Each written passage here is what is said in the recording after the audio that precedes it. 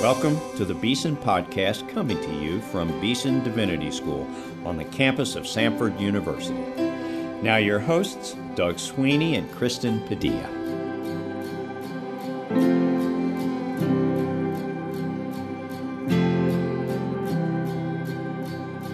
Welcome to the Beeson Podcast. I'm Doug Sweeney, co-host of the Beeson Podcast. This week on the podcast, we continue our greatest hits by playing a conversation with Archbishop George Carey, who was on the show in 2016. Lord George Carey was the Archbishop of Canterbury from 1991 until 2002. In his conversation with my predecessor, Dr. Timothy George, he talks about the Anglican Communion, his call to ministry, and his ministry as the Archbishop of Canterbury. We hope you enjoy listening to this episode from our podcast archives with Lord George Carey. Welcome to today's Beeson Podcast. Well, I'm delighted today to welcome a very special guest to our school and to this podcast. He is the 103rd Archbishop of Canterbury, Lord Carey of Clifton. Welcome to Beeson and to our podcast together. Thank you, Dr. George. It's a great joy to be here. I've heard a lot about Beeson Divinity School, and so here I am at last. So thank you for the invitation. And we look forward to hearing you preach in our chapel a little later today, but we just wanted to have a conversation with you. And I began by asking you to tell us about your own background, how you came to faith in Christ. Yeah, it's a rather unusual story. I was born in the East End of London. That makes me a true Cockney. Actually, up the road, Thomas Becket had been born a few centuries ago. Yes. So it's an area, London, life. I was born there, bombed out of the war. Bombed out, I should say, about 1939. We were not in the house at the time, but German bombers came down in the Blitz.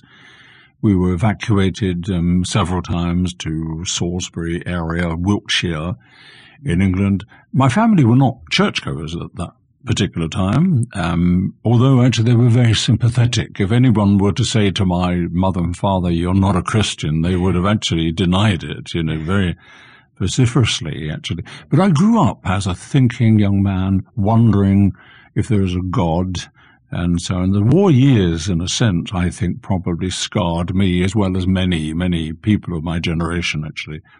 So we were evacuated, came back into London in 1945, and then suddenly I started going to church. My brother, Bob, introduced me, went along to the church, and I was still thinking very, very much about faith and so on. And suddenly I remember it was May 1953. I must have been about 16 and a half, something like that. Rather like John Wesley, my heart was strangely warmed. I'd been thinking a lot about God and so on, and I was absolutely convinced that I was a Christian. A year later, I was in the armed forces, in the Air Force, and that was also a very significant moment for me, going abroad to Egypt and Iraq, and then having to be a Christian on an RAF base with, we were flying Sabre jets out of Iraq, Shaiba, right on the Persian Gulf. Only 100 young men, my age, at 18 to 20. I was 18 at the time. And I found myself actually opening a little hut and found a chapel in there, not used. So I gathered people around and we started a regular Sunday worship. And I remember the time that might have been a very defining moment in my life. I got back from that age of 20, met Eileen, the first person I bumped into, literally. And we started on our journey together. So that was the start of it, Timothy. And I look back now and feel quite convinced God was calling me to some form of Christian service. And you served as a parish curate, right? Yeah, well, what happened was my education had been badly damaged in those war years, and so I had to go, I had to do my O-levels and A-levels. I did them very quickly indeed, because I think when you're ambitious, and ambition is a very good thing. I've never been ambitious for the wrong reason. I've never worried about status or anything like that. I simply wanted to serve God. And for me, I think the best job in the world is to be in the Anglican tradition, a parish priest, or in the Baptist tradition, a minister of the gospel, just to serve people. And that was and still remains my ambition. Now, you spent a lot of your life in theological education. You've been a tutor, a teacher, a professor, a principal. Talk about theological education in particular, how it impacted you, and what you would say to those of us who are trying to do that now. Yes, well, my career, or ministry, really separates into two. First of all, parish priest, and certainly an exciting ministry up in Durham, where we revolutionized the church, turned it inside out, and became a wonderful time of ministry and revival. And you wrote a book about that, right? The church called The Church in the Marketplace. And you still get it on Amazon. Actually, surprise. It was written a long time ago. Yeah. But you're right. I did spend time. Again, that was an accident. You see, what happened? I did my PhD, and I was in a parish in Islington, a tough area, and it was great. I loved it. One day, Maurice Wood, who became Bishop of Norwich, phoned my vicar and said, "Look, I'm in need of someone to teach because so-and-so has gone down sick." So I found myself in my second year of my ministry there, going to the college 1 day a week and teaching. 3 years later, he invited me there full-time. So I served on 3 theological colleges and another one up in Durham, and became, as you said, principal of Trinity Theological College, and had a wonderful time. Now, one of the things you've done, I want to ask you what this means. You've had many honors, and you've held many positions in your life, including being a distinguished fellow of the Library of Congress in the United States. That's remarkable, I think. But the one I wanted to ask you about is that you are an honorary liveryman of the Worshipful Company of Scriveners. What is that? Well, to scriven is to write. Yeah. And it's one of those strange clubs, go back right into the medieval thing. You had the merchant venturers, for example. You've got all the trades formed a kind of a livery club in London. So you had the goldsmiths, you had them all, and the scriveners. Like the guilds of the guilds. Yes, there's the same word, livery company, guild, and the guild of scriveners. They were the people who did a lot of the writing in the medieval period. I mean, there were a lot of people in business and so on who probably couldn't read or write. So you need a scrivener to do the writing for you. To some degree, it overlaps with law as well. And so I became a freeman of the City of London, and therefore a scrivener. And I was given my own quill pen, and I've got it in my little study, and there's no ink. Yeah. And I don't think I want to use it very much. These days we've moved from pen to iPads, haven't we? But that's the history of the scrivener. That's wonderful. And of course, you've been a scrivener. You've written a number of books that have blessed the church in many ways, including your own memoir, your autobiography, Know the Truth. Yes. And you're the only archbishop who has done such a thing. Yes, that's right. I was surprised to realize that, actually. And I thought to myself, well, I have a story to tell. I'd rather tell it in my way than get somebody else to do it. So I rather sort of went ahead with that. I was criticized for it, would you believe? But there you go. It's a wonderful read. I've enjoyed and learned a lot about you, but also about the church and the many ways in which you have been involved in the life of the church. You have a quotation in here from a book I don't know called The Spiritual Letters of Father Hewson, in which he says this, you quote him, "The greatest saint is not fit for the service of God, but there is a wise saying that God does not choose what is fit, but he fits what he chooses." Say a little bit about that. That's a wonderful quotation. It's a lovely quotation. I think it's absolutely true of my life and true of my ministry, because when I became Archbishop of Canterbury, bearing in mind that there were a certain number of problems I faced. One was I was the youngest Archbishop of Canterbury for 150 years. The second thing was I'd only been a bishop 2 years. I was not even sitting in the House of Lords. So I was actually in a steep learning curve, and everything was thrown at me. Suddenly you find yourself as Archbishop of Canterbury. You're doing 5 jobs at least. You're a diocesan bishop. You're head of the Church of England. You are the personal link with the monarchy. You sit in Parliament. You're in charge of ecumenical relationships. You are the leader of interfaith dialogue as well. All these rolled up in one small man. And I remember at the time saying, I'm not worthy of this. And there's a wonderful image. When I was enthroned, we call it, as Archbishop of Canterbury in 1991 in Canterbury Cathedral, I found that the chair of St. Augustine was too big. I mean, first of all, you almost had to climb into the chair, and you could get 2 people on either side of me. It was so vast. That became a wonderful metaphor of ministry. The job is too big for you. Therefore, enjoy it. Wait upon God to fit you for the job you've got to do. And all the time I found that he was preparing me. For example, I've never loved chairing meetings. Suddenly I found myself having to chair dozens of meetings and finding, to my astonishment, that I rather enjoyed it. And I was quite good at it. And I remember saying to myself, it's not my doing. It's the good Lord. That's wonderful. Shaping me, fitting me for the task. That's great. Now, you mentioned Augustine. Of course, some of our listeners will think immediately of St. Augustine of Hippo, but of course you're referring to a different Augustine. Tell us a little bit about him and the whole Anglican tradition, which I think, your office and the Church of England is maybe the oldest living institution in Great Britain, long before the Parliament or the Bank of England or anything like that. And long before a united monarchy. It was not something I wanted to actually correct Her Majesty on very often, but I mean, she's wise enough to know that. Yes, basically Augustine came from the Caelian hills of Rome. He was a Benedictine monk. He was the prior, and Pope Gregory the Great, who'd met these blonde-haired boys and girls in the slave markets of Rome, so fond of them. Where did they come from? Came from the land of the Angles.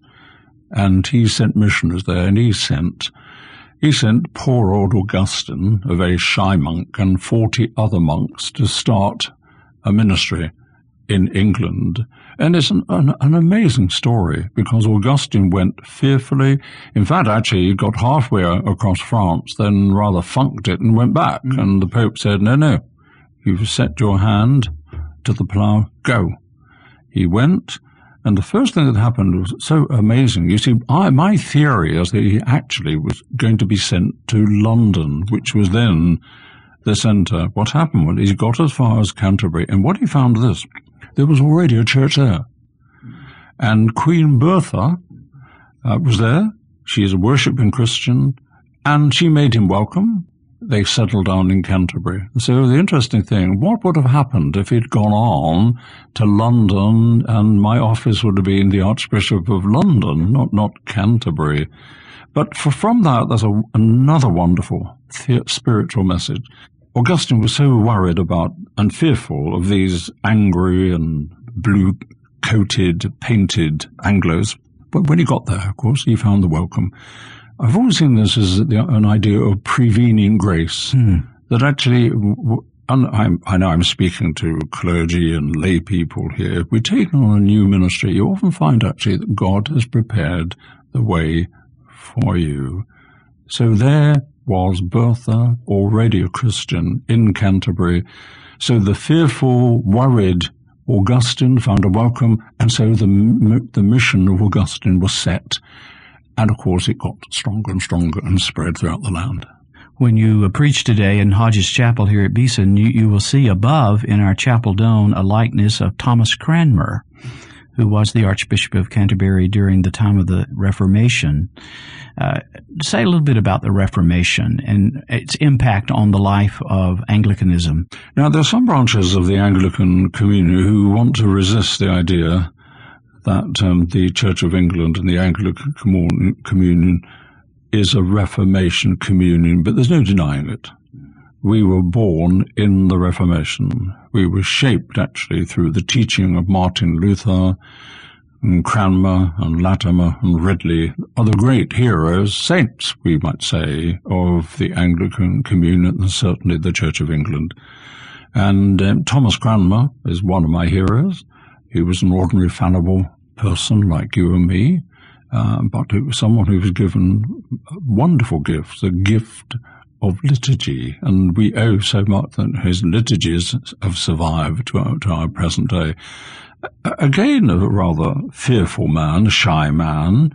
We owe him so much. And one of the things, Timothy, some years ago, that when I became Archbishop of Canterbury, we had some decorators in to prepare the place for us, and they found a hidden door. It hadn't been open probably for hundreds of years, and that door took it from our living room straight into the chapel where he wrote most of the prayer book. Wow. So that was terrific. Wow. And the door is still there, although it's covered over, of course. And I remember often I went into that little room and hoped I might get some inspiration from the presence. So you stand in a evangelical and reformational tradition, but you've also been very involved in the quest for Christian unity, in ecumenism, and particularly with the Church of Rome. Talk about where that is today and how we as Christians who may not be in a high ecclesial office, but nonetheless can be engaged in this quest.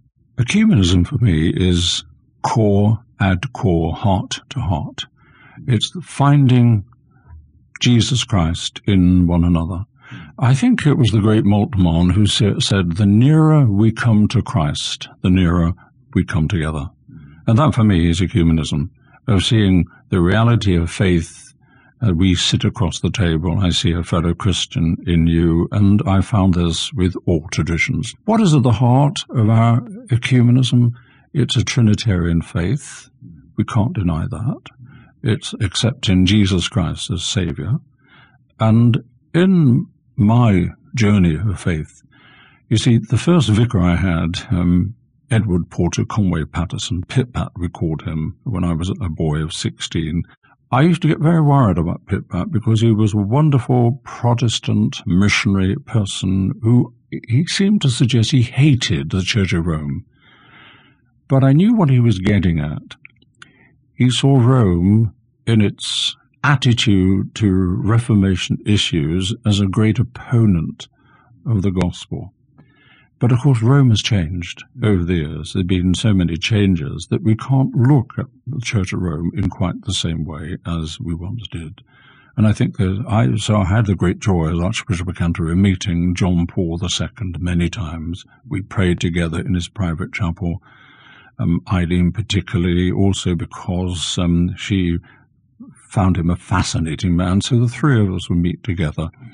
So the journey of faith continues to this day, and we've actually made matters a lot worse these days. We know that Rome has created problems for Anglicans and other Christian groups. We have created problems through the ordination of women, particularly on the issue of homosexuality is a very big barrier. But the deep roots are there. We've got to build on them. We mustn't give up hoping. I don't think there's going to be any visible unity in my lifetime, but we have to carry on loving one another, and particularly because mission is at stake here. We're so divided, and it's a bad image of what the gospel requires from us all. So it's a vital and urgent issue, and the journey must continue. Now, the Church of England is one church within a wider Anglican communion. Some 80 million, I think, persons affiliated with that, maybe more now, around the world. And the Archbishop of Canterbury is the head of the Anglican Communion. Can you tell us a little bit about that reality? What is the Anglican Communion, and your own perspective on where it is today? Well, sadly, the communion is no longer a communion. I think we're a fellowship of churches more than anything else. Probably more like the Lutheran Federation of Churches than a real communion. And that is because what has happened in recent years is the struggle over the issue of same-sex marriage and so on. And sadly, America is very central to that, and what happened in 2003 with the ordination of Gene Robinson. I try to keep out of the church politics these days because I mustn't get in the way of my successors, particularly Justin Welby, who's a very dear friend of mine. But it is a real worry. We're not as united as we once were, and sadly the growing African churches feel very much out of step with the West. The recent decision by Justin and the primates to find some modus vivendi is very encouraging indeed, but it's difficult to see where we are at the present moment, and I want to encourage people to actually not get focused on what repairs we can do to the boat, but we've got to make it sail-worthy. But more than that, we must remember we're in a missionary context these days, and we've got to reach out to people. When you were Archbishop of Canterbury, you declared a decade of evangelization for the church. And Michael Green, I think, a wonderful servant of Christ, was a part of that. And so this idea of reaching out with the gospel and inviting others to come in, when I think about the Anglican communion around the world, something like that must be happening in places like Africa and Asia and elsewhere, where there's such a thriving, dynamic spiritual reality within Anglicanism. There is indeed. Actually, there's a very sort of honored missionary impulse in Anglicanism. You've only got to think of, John Wesley, for an example, as someone who found that spark and so on. The missionary movement, the Church Missionary Society, for example, has gone everywhere. The point I think I want to encourage Anglicans to embrace is to remember that the kingdom of God is far more important than the church. The church will change. The kingdom of God and the vision of God will always remain. And what God is doing new things in our day. I don't get discouraged when I see the church under pressure. If anything, I think these are wonderful days to be alive as a Christian, to reach out to people, to have confidence in the gospel, and to see God at work in lots of ways today. So in England, in recent days, the press have been throwing up in the face of the church the issue of decline. The church is declining in numbers. But this is a very superficial way of looking at it. The church, in so many ways, is very strong. The Diocese of London, for example, is growing. Why is that? Because of groups like HTB, Holy Trinity Brompton, at the Alpha course. In the diocese where I am, which is Oxford Diocese, I look around from where I am, we have growing congregations. And so there are many, many encouragements for us. That's wonderful. We're in the season of Lent, and we're on our way to the cross as Christians to think about what that means, the Paschal mystery of Jesus' life, death, and resurrection. We only have a few minutes, but I wonder if you would say something about the spiritual journey toward the cross that we're engaged in this holy season. I hope people will forgive me if I say to folk now, treat Lent seriously. It's a wonderful season in which to put down your roots. And in fact, that's what I'm going to be doing. I'm actually back in Houston in a couple of weeks' time. I'm going to be leading the church there at a time of reflection at the season of Lent, to do some fresh reading for oneself. And I'll be doing that for myself, because you and I know as preachers that we can be feeding other people and fail to feed ourselves. So I need to do that for myself and set myself some goals, and I think it's a wonderful opportunity to do that, because this is the soil from which mission emerges. It's your own personal walk with God, is your own desire for God, is your own love of God. And as we look for that love and look out into a world which is so broken, so hopeless in many respects, and we in the church have got every reason to give people hope and to inspire them to love again, find new ways of living as Christians. So Lent is a season when it's not merely about my spirituality, though that is important, but how can we all grow together to be more effective Christians in the world today? My guest today on the Beeson Podcast has been Lord George Carey of Clifton, who is the 103rd Archbishop of Canterbury. Thank you for your visit and for this wonderful conversation. Thank you, Timothy, and blessings on your wonderful school. Thank you.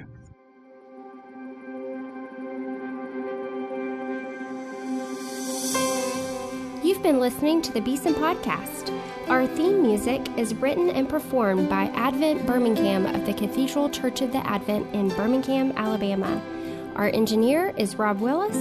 Our announcer is Mike Pasquarello. Our co-hosts are Doug Sweeney and myself, Kristen Padilla. Please subscribe to the Beeson Podcast at beesondivinity.com/podcast or on iTunes.